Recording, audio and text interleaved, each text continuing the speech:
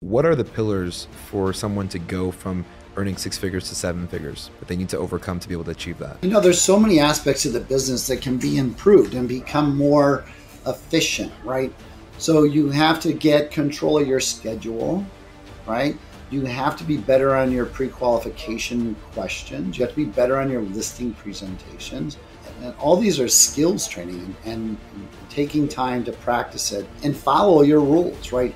You said 4 things: wake up early, work out, role play, prospect 3 hours, join a mastermind group. That's the key formula for a 7-figure agent. Why do you think it's hard for other agents to buy into that? There's a few things. I think complacency sets in for many people. And I think complacency sets in because it's different for everybody, right? But they may not see themselves as that person. Maybe they weren't around it, and maybe they just really don't want to be around it in reality. Everyone says they want to make a lot of money, but not everybody's willing to go do what it takes. Right? Not everyone's willing to deal with the pain. World-class lessons from the real estate industry's top 1%, empowering agents to think bigger and do more to create life by design.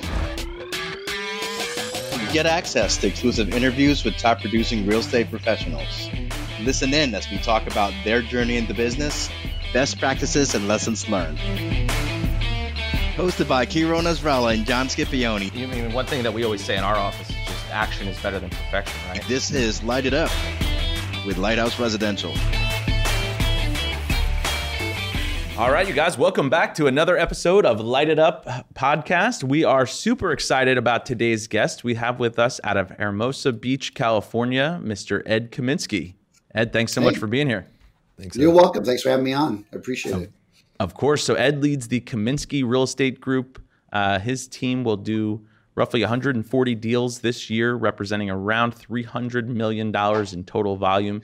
Certainly a heavy hitter out in California. And we're just excited to have you here and speak a little bit further about, some of these top producing agents on your team. Sure. That's great.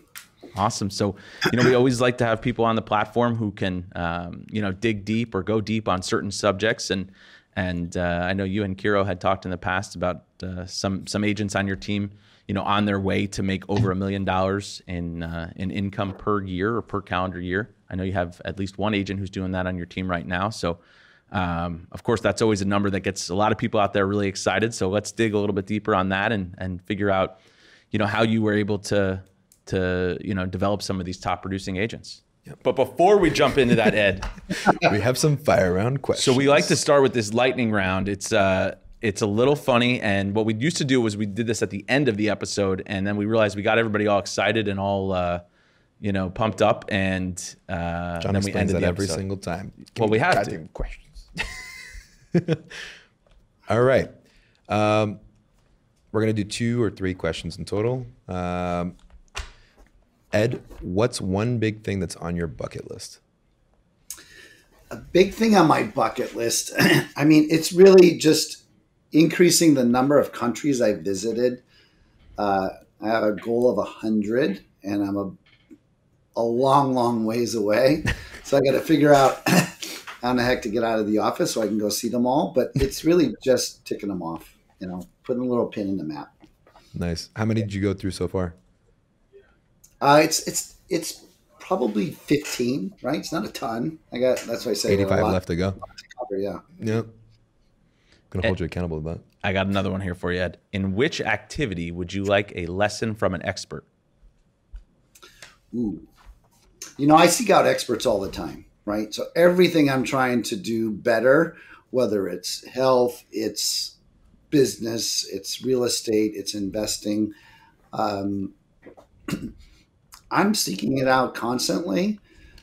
I can't even think of something that I really want to do better that I haven't asked for advice, but I think it's a great question. I think we all should be looking for those things. Awesome. Sure. Yeah. Last question. What do you most admire about your parents? Well, they both have passed, but 2 different things, like from mom and dad, right? So mom was just a kind person, right? She was kind to everybody. And it's a great attribute to have. And my dad worked for himself, and he had like 50 different careers in his lifetime. So he always had to be in control. And what I liked was his passion to build something new. I think he could have stuck with one or two or three great ones and, maybe more succeeded more in one or two or three of those. But I think just having the gumption to go out there and do it himself, I thought was great. Yeah. Which leads me into the first question, because Ed, you are one of the most successful self-made real estate business owners. You have several different businesses aside just from the real estate team. And you really started completely on your own with zero advantages, and you've created everything from the ground up. For the people who don't know you, can you share that story with the viewers? Yeah, for sure. So when I started, like everybody else that has nothing, right? I didn't come from money, right? My parents were divorced and didn't have a lot. So I just did what I had to do to get myself at least into school, right? Because they weren't going to be able to pay for it. So I didn't have enough to go to, a full blown college. So I took a trade school in the jewelry business, and that was my first career. And when I went into the jewelry business, I think the first thing I learned was sales, right? Just learning to be a better salesperson. So when you're 18, 19 years old, learning that, you got a young, mind that's, learning all those things. I moved into real estate when I was in my 20s, so maybe 26. And I was already a dad at age 21, twice over at 23. So I had responsibility. I didn't have an option to not succeed, right? So I just did it, right? I went out and prospected 3 or 4 hours every day. I worked 7 days a week for a long time, but I was going to put food on the table and I was going to become successful. So the first thing I did was just look at people that were doing better than me in my market and just trying to follow whatever the heck they were doing. I picked up some like fairy tapes, cassette tapes, or these little square things, that spin. Have you ever seen them? Yeah. And I just listened to that all day in my car, and started implementing those things. And I always had like this steady growth. Year one was 17 deals. Yeah. And then it just kind of grew from there. I got my first assistant, and I got a second assistant. And I would just go on this steady line up for quite a few years. And then once in a while, I'd come back from usually a Mike Ferry event, Superstar Retreat, and get one like trigger that was going to elevate the business another level. And there was a couple of those. One was actually maybe, part of the topic today was I was going to make $1 million in 1 year. Now, the most I had made up to that point was $400,000. So that was a pretty big jump. So I had to use mindset first because I really didn't have the belief and full confidence that I could do it. So Tom Ferry was my coach at the time. And he made me say that I was going to make $1 million for an entire 30-minute coaching call to him. I found out later that he was actually at home at his pool and he just wanted to just hang out at his pool, and he just put me on the ground. And I didn't know he wasn't listening. We'll make sure we tag him when we post that clip. Yeah. He was a great inspiration, but that month, which was January, I was so committed to doing it. I got to $100,000 in escrow by the 17th of January. Amazing. Wow. That created the belief, right? So once I hit it, and I hit it in 3 weeks or less than 3 weeks, I knew I could repeat it. And I needed that piece of evidence. And so it continued, and I cracked $1 million that year, of course. So amazing. Now my goal is to figure out how to do that in a month. How can I make $1 million in 1 month, driving that much revenue through my company? I believe it's possible because I've gotten close to it, many months. So I just got to figure out how to repeat it 12 times in a row. Just leave a 30-minute voicemail to Tom Ferry saying I will make $1 million in 1 month. That'll be the secret right there. That's amazing. And then how did you go from, and I think everybody has this struggle of being a successful independent salesperson to developing a team. There's almost like a shock there. How did you transition into team owner, team lead? It's been what I've done for the last 32 years, right? when I was just building a business that was operated and run by me and my team that was around me to support everything I was doing. But I was the main breadwinner, main listing agent, main buyer's agent, and then I farmed out a lot of buyers when I got a buyer's agent or two buyer's agent, a pretty great elite, fine-tuned team that could do just that. But growth really became hard when I'm in that role. Because really the only way to do more was figure out how to become more efficient or find more time. And there was none left, right? There just was none left. So to scale the business, I had to really learn, which I've learned through the pandemic, how to resource great people, right? Adding great people to the team that can help build, help list, and help sell. And so it's the only way to scale these to the numbers that are, I think, achievable. Yeah. And your commitment to it is impressive, because when we were talking in San Diego and we were talking about EOS, you had so much conviction behind it that you said, I hired 2 EOS implementers right off the bat. And that's because my commitment was so strong to it. And then I decided who I wanted after the fact. Yeah. Yeah. So with EOS, which is out of the book Traction, if you don't know, is an entrepreneurial operating system. And it teaches you how to run the business like a business instead of the business running you. How to structure it, how to find the right people in the right seats. And committing to that process was critical. And yes, I did have to find an implementer that could help me move it along. And I did. I hired 2 people, and they were both great. Yeah. But I didn't need 2, forever. So I got, the one's job was to design how to get from implementer or integrator, rather, from integrator to out of the company. A great fractional EOS person is figuring out how they can shore you up and get out. How you can replace yourself. So that's what you look for in these integrators. And then you can hire your own full-time integrator that's, not fractional. So that's another way to start, is fractionally. Yeah. It's like a consultant or a part-time person, but it's a very affordable way to do it. No, that's good to know. Yeah, it's amazing how much EOS comes up on the podcast, right? On each of these podcasts. Yeah. So many people have, have heard a lot about it and are sort of, hesitant to pull the trigger. But then there's a lot of people who are just saying, "Hey, we implement it every single day, and it's changed our business." So. Yeah, I mean, adding some structure to how you operate your business is important, and understanding who should be pushing what buttons is important. A lot of you guys, I'm sure, are visionary, and somebody's operational, and understanding which one are you, because you're usually not both. And we as agents can choose to be both and be very happy and very successful. But it's when you want to scale it to some level that you've never been to and are having challenges getting to, is when you start to understand the difference between a visionary and an operations person or an integrator, and allowing them to shine in their respective roles. Yeah. And what are you in your business? I'm a pure visionary. Pure visionary? So I am. I mean, I ran operations forever for most of my career, but I shouldn't have been, right? Because I have a new idea every day. Yeah, That's this guy. Day. It's like, oh my God, visionary. Yeah. Yeah, so, that's a struggle.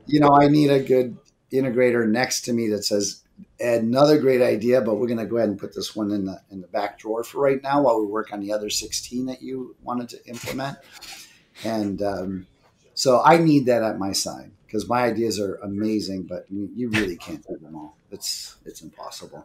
Well, speaking about ideas, Ed, can you talk a little bit about your auction business? So aside from your just residential real estate business, you've started multiple businesses based out of necessity to capture a niche in each kind of your marketplaces. Can you go into those a little bit? For sure. So as I started growing in the business, I understood that, the clients and where we source them from all have different situations. And so once I understand that situation or that niche, and my question always comes back, like, how do I repeat that? How do I blow that up?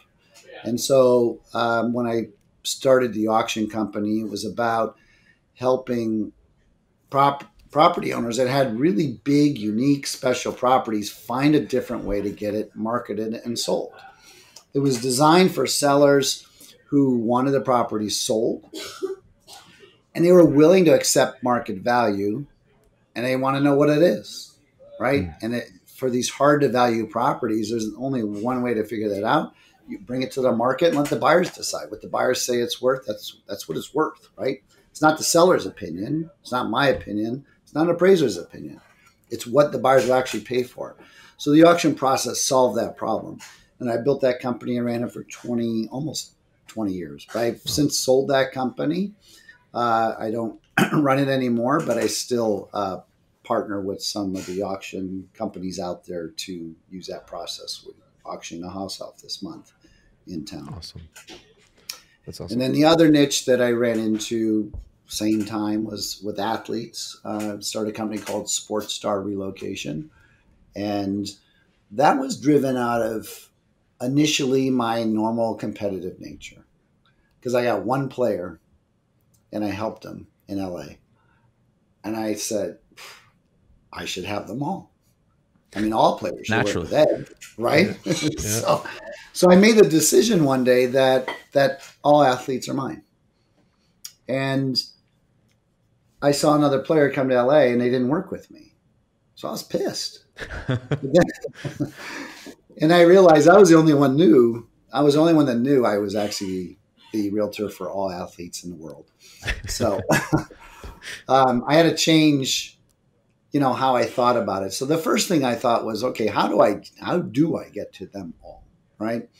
And so I said, why don't I find every real estate agent across the country who also works with athletes, and then tell them I'm here, stamp them a Sports Star agent, and say, okay, anybody moving LA, you got to call me. So that was kind of the birth of it. But again, that business growth thought pattern of being competitive and wanting all the business was not going to earn it from the customer, right? The athlete. It was all about me. And it's not the right way to build any business. So I started thinking, okay, what do they need? What do these players want?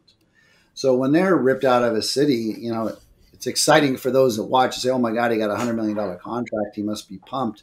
But the reality is he goes home, he's got a wife, he's got 2 kids, and you got to pull the kids out of school. The wife has to get new friends and a new hairdresser and everything else she's just got comfortable with. And they're not happy, honestly.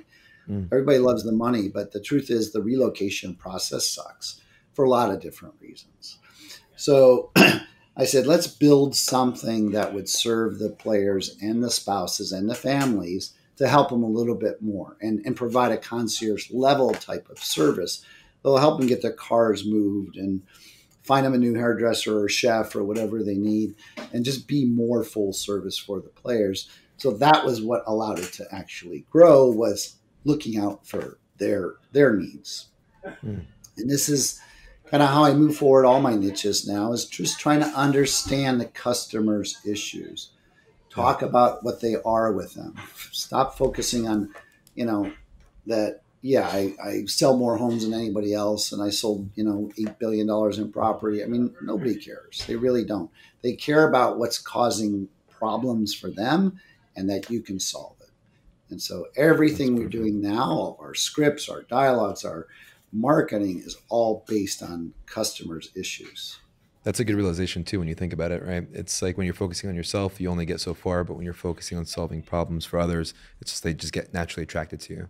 Yeah. And I think when you're in one of those niches, you work with a handful of players, you start realizing like, hey, like you said, it may not have occurred to you at first to offer them a service that moves their cars, but by the time you get to the second or the third athlete, you're like, okay, I already got a guy, right? Or I got somebody who can handle this, or I can connect you with this sort of person. So, you're building it as you go, but it becomes a full concierge. Yeah. So Ed, one of the things as we get into the topic of building millionaires, I was gonna say billionaires, that would be nice. The millionaire creation. One of the things that's very visible in your organization, Ed, is your culture is so strong. Even when in Vegas, when your whole team is there, it almost looks like a very tight-knit group. on your social media. You have everybody participating in some of the things that you're doing. You can be very open and honest and transparent with your agents, even when you're in the car with them and talking with them. How did that come to be? It was when I have the right people in the office, there's always been I would say a great culture, right? I felt that taking care of my team was always important. Then people mixed into my team that honestly messed up the culture, right? It was a bad culture fit. Things didn't work out. And I experienced some things that were terrible. And the last time I went through it, it was so bad that I thought, I'm never going to allow that to happen again. And so I moved towards culture as being number one in my hiring process. We designed what is our through EOS. They take you through an exercise on how to build your culture words and what they mean, and then how to share it with the team. And we had a whole full team meeting where I introduced it all, broke up the team into the different, and had them participate. Right, you got to get buy-in. You can't just pitch it and expect them to just buy into what culture you want. You've got to see if they're willing to be a part of that. So if I say, teamwork is a part of our culture, then I would give the T to that table and say, okay, you tell us, what does teamwork look like to you as a group? You discuss that right now. And then you're going to come back in front of the group and express the 2 or 3 or 4 things that really exemplify teamwork in our company, right? Yeah. So instead of me coming at them with all the ideas, you have to bring them in with it. And then it's right people, right seats, right? Having leadership that really is focused on growing the team and picking up where maybe your weaknesses lie, right? I don't run around all day long saying good boy, or great job, right? I can't help but just see what went wrong, right? We can do this better. That was a mistake. Oh my God, how did that happen? And I see that all day long, and then I point it out. That's bad leadership. There's ways of communicating that, but it's got to be mixed in with some greatness, right? A lot of attaboys. And if you don't do it, then you better hire somebody that can help bring that culture level up and make them feel good all day long. And I've been able to bring that in. So awesome. That's been really a big change. And you're still in production, correct? I am in production. I tried to figure out how to get out because I designed the system to allow us to grow and me shrink, right? How much production I'm doing. And so the goal was to take me from, 70% of the volume down to 5% of the volume. And so when I first started it, I couldn't create enough volume from the team in my mind yet to step up. So I'm stuck right there, right? So I'm in this transition. I know there are others that either start with just building a team and don't do any production. There are others that just said, I figured it out and I'm gonna step out. I mean, Josh Barker comes to mind because he closed his company when the pandemic hit and went on a sailboat ride for a year. Yep. And then he came back and said, I'm going to start and I'm never going to sell another house again and talk to another client again. And he's just doing it. Right? Some can just freaking go do it. I got to muck up the waters pretty bad. Well, we're here mucking with you too, man. So, except you're mucking at a much higher price point. Yeah. Yeah. Well, Ed, for you to get that's part of it. Our price range allows me to step in and kind of fix the top line revenue by doing a few deals, and that really makes a big difference. Yeah. Well, let me ask you though. I mean, we do a lot of these podcasts with people, and a lot of times we're talking about recruiting and adding agents to your team. Our average price point's, let's say $650,000. If we have a newer agent that was just licensed, but they've got great sales skills, usually we can teach them the real estate business and usually, give them the reins to go work with buyers pretty early on. Do you find that at a higher price point, it's very hard to bring in newer agents? Are most of the agents that are joining your team, coming with 3, 5, 7 years experience? No, the new we definitely can attract the newer agents. It's tough, right? And you can't throw them in the high end right away because the really high end they got pretty high expectations of what you should know and your knowledge. But fortunately, we're in LA and we have every price point. We have $600,000 homes and we have $60 million homes, so they can find their way into what works for them. The one thing I've discovered is that I can't judge what's going to really happen when I first meet somebody. It's really tough, right? I've seen people come into the market and succeed pretty well in the high end pretty quickly. They've got this kind of natural charisma and people like them, and they're like, they don't care what they don't know. They're just good with people and it's fine. And then you got others that are newer and they couldn't talk themselves out of a paper bag, right? Right. So I took that path. I took the path of learning to just sell a lot of homes in a really low price point. When I started, I just want to know how to sell 50 houses in 1 year. I didn't care what price they were. And so that's what I did. And I went to the lowest price areas in my marketplace. So for those that know Southern California, I was in Gardena and Carson and Hawthorne and Lawndale and selling $200,000 homes at the time. And then once I sold 50, somebody asked me, Ed, what are you doing over there? You know, my office was in a high-end neighborhood. And I thought, what the hell am I doing over there? And I just stopped. That was one of my big aha moments when I said, that's it. I'm out. I'm out of that neighborhood, and just stopped. I said, I'm working where my office is now. But I had the confidence at that point. I had sales skills and I had a lot of knowledge of how to do a transaction, how to represent the clients and where you can screw up and right all the mistakes that you make. But they were done over there. Now I can do them over here. And I literally just switched and started only working the high end as far as active prospecting goes, active lead generation goes. If something came up on the lower end, I'd still handle it. I would never say no to something, but I wasn't looking there anymore. Right. And I think that's, from what I hear you saying, is you know, I think in the MFO system, we were always taught worry about, you know, the number of transactions you're doing. You can always increase your price point later, right? You know, get comfortable doing 25 deals a year, 50 deals a year, and then you can slowly increase your price point. Because I think there are a lot of agents, of course, we're right outside of Manhattan, and there's a lot of agents in Manhattan that will do 1 or 2 deals, you know, $5-10 million, and then, you know, probably be on a boat for the rest of the year. But I remember you speaking specifically in February in San Diego, talking about how you did increase your average price point. You said, I figured out what areas I wanted to be in, and I did a hell of a lot of like just listed, just sold calls. Some of them were not even on my own listings, right? And you said, you know, that's the beauty of that type of call. You can specifically pick which neighborhoods you want to be in. Yeah, and then my goal is to get one little something, right? I either had a buyer or I had a seller, and then work the heck of it around it, right? So if I had a listing, then I was door knocking all week before the open house, and I'd be the open house. I would be there and meet somebody. I would cold call the neighborhood after I got the listing, and I could talk about, you know, that listing.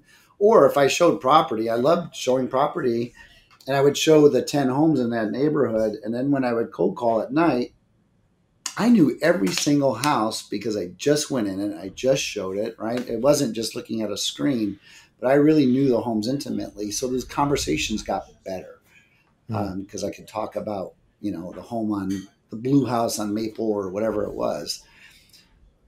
So coming off with knowledge to the customer on the phone created a better opportunity, a better relationship, better chance of getting another deal. Yeah. So now with your average price point being around 2.1 million, is that right? It's around 2.5 million. Yeah. 2.5 million. So an agent would have to hit about 35 transactions in total to net or to gross around $1 million. Is that accurate? 35. Oh no, sorry, 20. A lot less. Yeah, sorry, like 17 maybe. So what I did is I created a formula that can show you exactly what you have to do. And does the formula tell you like the amount of transactions or the activities associated with it as well? it's everything, right? So it's how many deals you got to do, and then how long it's going to take you to make $1 million. This is the early version, but it should work. I'll show you anyways, because instead of trying to find the best one. All right. So I don't know if this is sharing, but do you see volume breakdown analysis? Yep. Okay, good. So let's just say you want to make $250,000, right? You just type that in there, and then this will adjust. So if your average commission you're going to earn is $10,000, and you're going to do 20% of your business from listings and 80% from buyers, it tells you exactly what you got to do for the course of the year. Wow. Now, this is to tell you how many leads you have to get and what you got to do, how many presentations you have to make.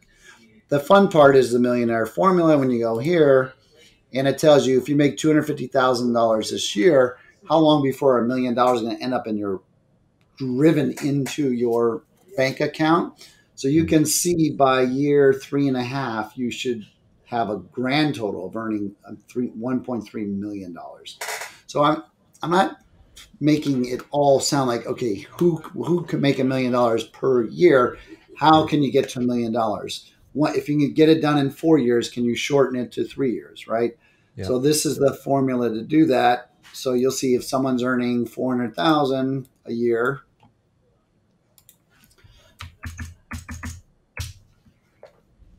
up over to the formula, by year 2.5, they've put about $1 million in. By the end of year 3, they've made $1.4 million. And it's a pretty simple formula. It's just the belief that you can grow your income by 20% per year. Let's just be realistic, right? Yeah. If you're going to be an overachiever and you can double your income, good for you. But if you just increase by 20% a year, you can get to $1 million. You can get to $1 million in income in 6 years, but you've been drove this much money into your account through that time. So that's how that works. It's hard to have that belief or that thought of 20% when you did it yourself 2.5x, right? So 250% from the 400,000 to the $1 million that 1 year. What do you say? But it's not the average person. The average person out there is like we say all the time, right? It's you can't expect everybody to do what you're going to do, but no, but it's realistic to expect 20% growth per year for 90% of the people out there. You may have those amazing years where you're like, bam, I just doubled my business from the year before because I did everything right and everything just fell into place. Or I finally broke through a bad mindset I had, or I created some new habits that are really effective. So those can create those 40, 50%, 100% jumps in business. So that's possible. But if you want to look at it realistically, 20% growth per annum is a pretty realistic goal to set for someone. So one thing that you said that when you did the coaching with Tom Ferry and having the mindset, that's one of the things you focused on. What are the pillars for someone to go from earning 6 figures to 7 figures that they need to overcome to be able to achieve that? There's so many aspects of the business that can be improved and become more efficient, right? So you have to get control of your schedule, right? You have to be better on your pre-qualification questions. You have to be better on your listing presentations. And all these are skills training and taking time to practice it and follow your rules, right? If you know what the rules are before you go on an appointment, follow them, right? And there's so many that we all have gone out on appointments we shouldn't have been out on yet, right? We didn't ask all 27 pre-qual questions. We just figured we can wing it when we get there, right? That's a mistake. We didn't have time to do a CMA before we got there. Figured we can whip it out on the computer, when we get there. Or, I don't know, we'll figure it out. So creating efficiency in every part of your business and then having, the right people in the right seats, right? So if you've got the wrong people, being bold enough to either train them up to where they got to go or train them out if that's what needs to happen. Yeah. So there's so many aspects in the business you have to look at, from customer service, customer experience, to what you're saying, what your team is saying, what words you're using. Are you building a past client database that's being effectively marketed to? Or are you just counting on email that goes into their spam and they never even see it? You know, do you have direct mail going out? Do you have phone calls going out? Do you have them writing reviews? Right? You got to hit it everywhere to have that kind of exponential growth. Um, and you got to be thinking about it all day, every day, that this is what you want. And you got to wake up in the morning saying, okay, I've got my 5 key rocks that have to happen for the company this quarter. Is somebody working on all of those rocks, your main goals? Yeah. Let's dig a little bit deeper on the agent on your team that you said is going to make over $1 million this year. We don't have to name names, but what are some characteristics that you think they demonstrate that are of course, the reason that they're producing at the level they're producing at? Well, 50% of her DNA is me. The other 50% is my ex-wife. So that was a start. She got a leg up. There you go. Yeah. But she didn't. So the thing is, only on DNA. Well, I meant a leg up because she's got your DNA. She didn't succeed because of that. She didn't succeed because of favors. She went out. She went to college. She worked for me when she was 17 or 18, and she was loud and yelling across the thing, "Dad!" I was like, "Oh my God, it's so unprofessional."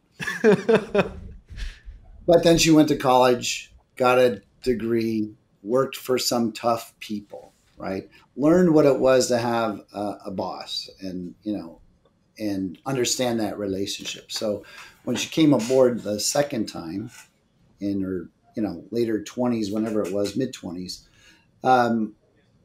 She understood that relationship, and now she was open to listening. And I basically told her to do everything that Mike Ferry told me to do, right? Get up early and work out. Do role playing at 7 a.m. or 7:30. Get on the phones by 8 o'clock and you prospect for 3 hours. Don't ever let anybody interrupt you. Don't break that schedule for anything. Get in a mastermind group. And just hone your sales skills and do it every day, 5 days a week, right? If you just follow that schedule and you do that, you'll become successful.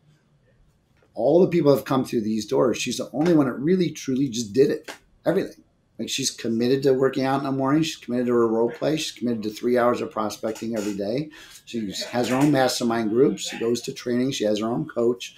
There's everything absolutely that was how it was designed to do. And she won't break from it.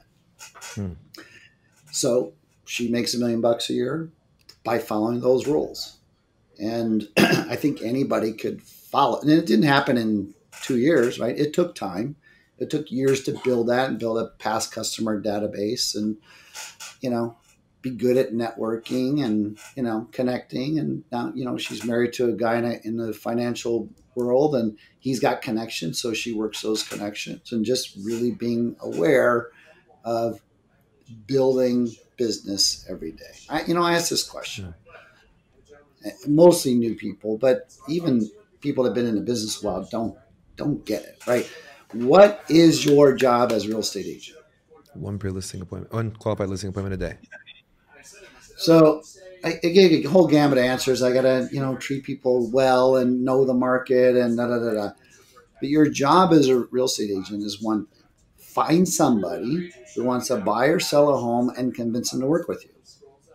The sooner you realize that's your real job and you focus on that, then you have a much faster chance of becoming successful. That's what this business is about. Yeah, but there's so many people out there that don't make that a priority, or they are not, looking for new business every single day, or they just, once they get one deal under their belt, they're just managing that one deal until closing and start over again. Yeah. So with that being the buy-in to achieve the 7-figure number, why do you think it's hard for other people to do that and buy into it? You said 4 things: wake up early, work out, role play, prospect 3 hours, join a mastermind group. That's the key formula for a 7-figure agent. Why do you think it's hard for other agents to buy into that? There's a few things. I think complacency sets in for many people. And I think complacency sets in because it's different for everybody, right? But they may not see themselves as that person, right? Maybe they weren't around it. And maybe they just really don't want to be around it in reality. Everyone says they want to make a lot of money, but not everybody's willing to go do what it takes, right? Not everyone's willing to deal with the pain. So someone said in our meeting this morning, it's painful to pick up the phone and make those calls. And I said it is. You know, if you think it is, then it is for you. You think it's painful. The question is, what are you trying to solve by experiencing that pain? What do you really want? What is it that's really, really important to you?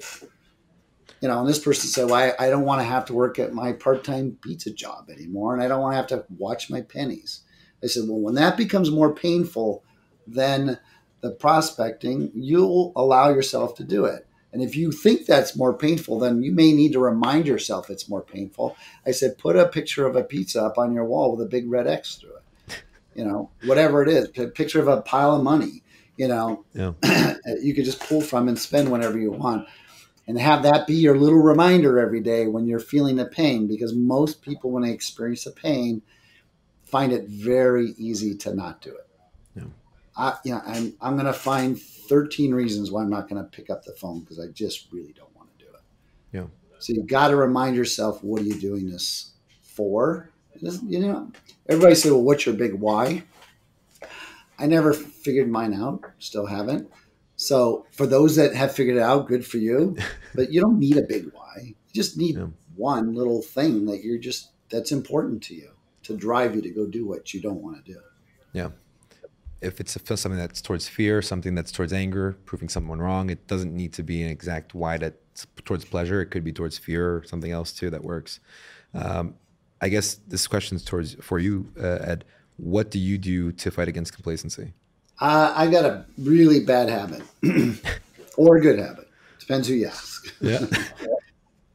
I compare myself to others, and everyone preaches don't do that, right? Just focus on you. But I can't help it, right? I'll find someone like you guys on the phone or at an event, and you're selling 800 houses a year. And I'm like, what the hell? How are you selling 800 houses a year? If you can do it, I know I can do it.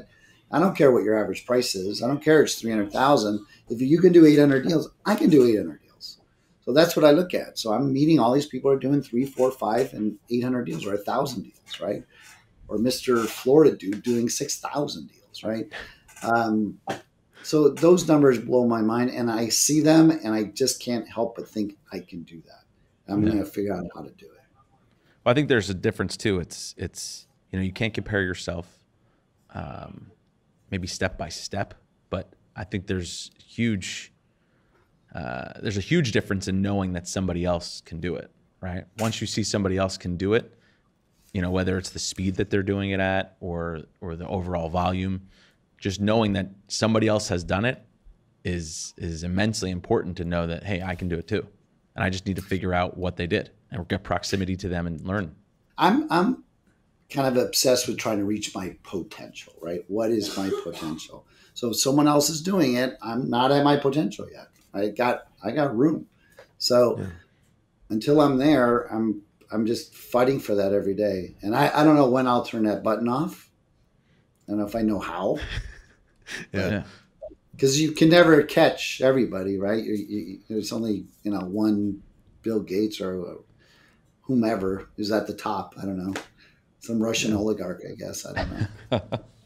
No, it's good to keep thinking about it. They say that the fear is when your current self meets the potential you that you could have been, and always working towards that, so you never have to be that day there. Yeah. So that's good to keep in mind.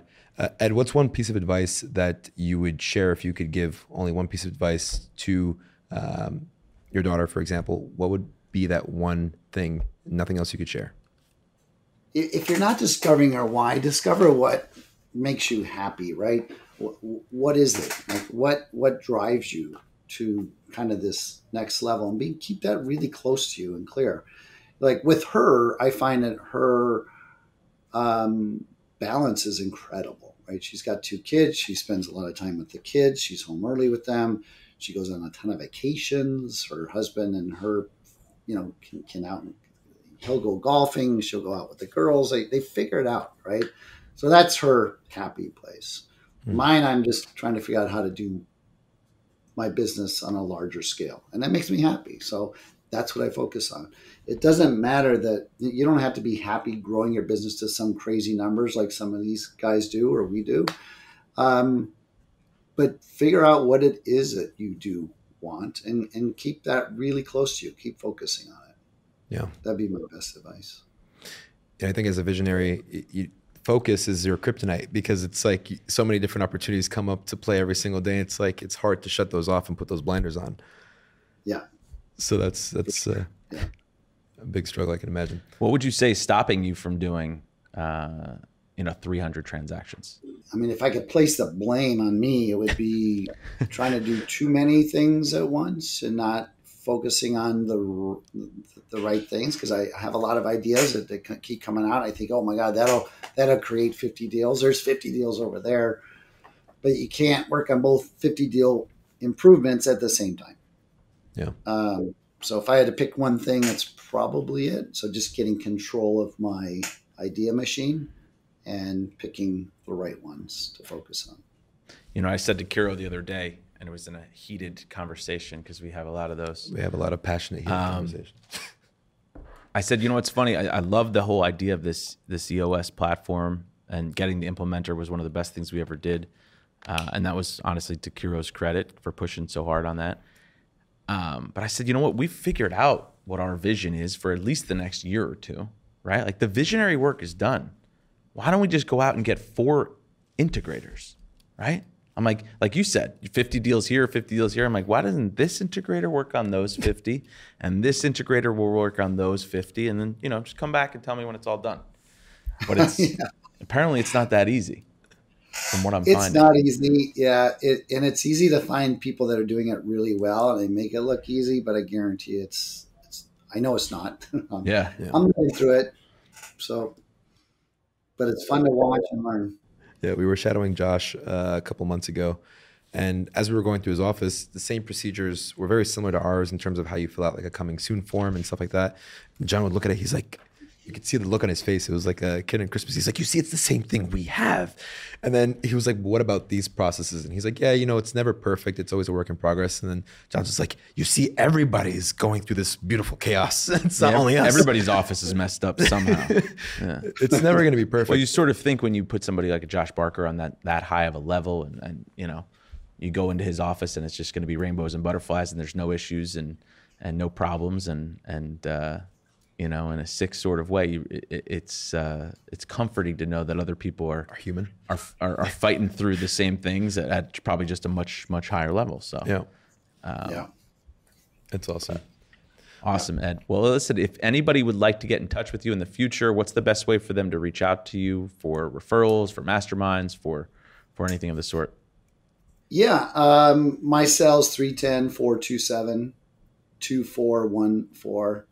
You Google my name, should be up almost everywhere. So pretty easy to find. Yep. But yeah, that's great. Awesome. And if you're in LA and you see a license plate called "It's Sold," that's Ed. So honk at it. Awesome, Ed. That is our website. It's Sold, ITZSOLD. So that's the other. Easy way to find me. That's great. Awesome, Ed. Well, we know your time's valuable. We really do appreciate you spending some time with us today. And I think everybody watching this will certainly appreciate it as well. So thank you very much for spending some time with us today. I got 3 pages full of notes. This is pretty awesome. Thank you so much.